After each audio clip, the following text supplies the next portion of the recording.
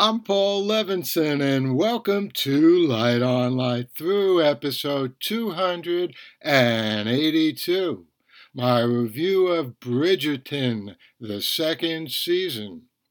Well, Bridgerton is a little off the beaten track of the science fiction, fantasy, and detective police fiction I usually review here on this podcast, but as I pointed out in my review of the first season, which I also reviewed here on this podcast, and there'll be a link to that review in the show notes of this episode, Bridgerton is a kind of alternate history.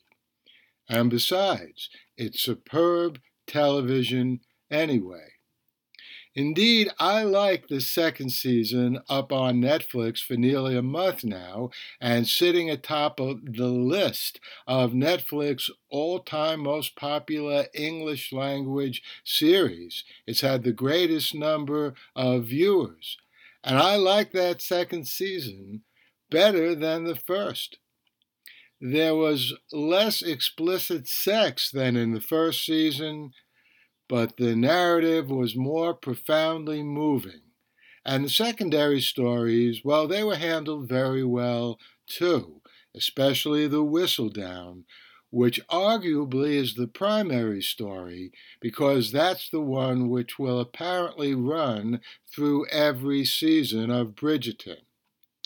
In season 2, the star-crossed lovers who eventually get it right are Anthony and Kate.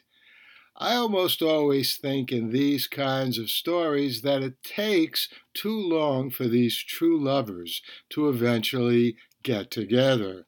Hey, I'm an impatient guy. In this case, Kate's half-sister, Edwina, is what gets in the way. I think it took her far too long to see how deeply Anthony loved and longed for Kate. But Edwina's almost marriage to Anthony, well, that was a great scene. And her recovery, the way Edwina began to set everyone straight, including the Queen herself, was very satisfying and good to see. In fact, Edwina's transformation from child pawn to determiner and controller of events is one of the best elements of this season of Bridgerton, and it exemplifies the fundamental tenet of Bridgerton of women as the ultimate controllers of the events of men. The Whistledown narrative brings home this point in another way.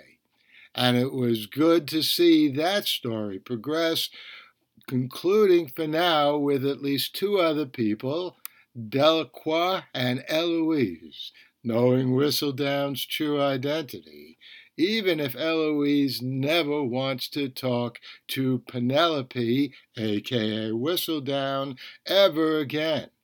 Well, that surely won't last. Eloise and her printer proto-boyfriend could well be the centerpiece of the next season and will likely have that role in some subsequent season in any case.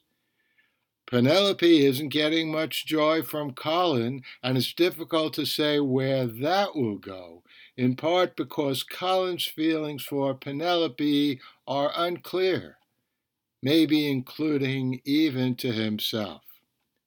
The acting, always excellent, was excellent again in this series. Jonathan Bailey as Anthony and Simone Ashley as Kate were well up to their leading roles, and even Golda Rosheuvel as Queen Charlotte upped her game. I'll see you back here whenever season 3 of Bridgerton is up on Netflix. And I hope you enjoyed that review of Season 2 of Bridgerton. I will be back here, who knows, months from now, a year from now, whenever I see Season 3. And far sooner than that, in the days ahead, I'll have a review of the new next episode of Slow Horses and who knows what other great science fiction and police detective series I'll be reviewing here on Light On, Light Through. In the meantime, stay safe, stay sound, and do whatever you can to help those brave people of Ukraine in their growing victory over the Russian invaders. The Light on Light Through podcast.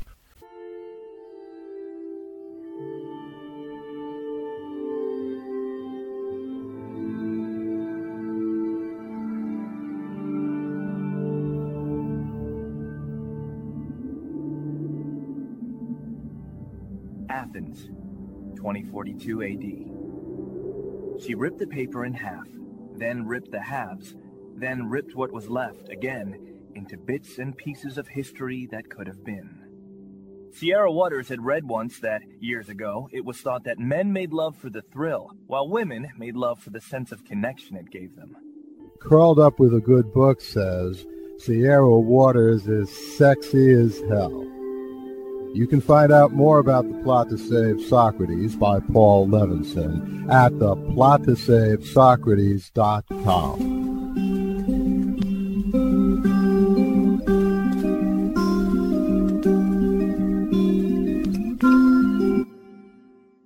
Paul Levinson Silk Code, about an ancient biotech war raging on in secret for centuries.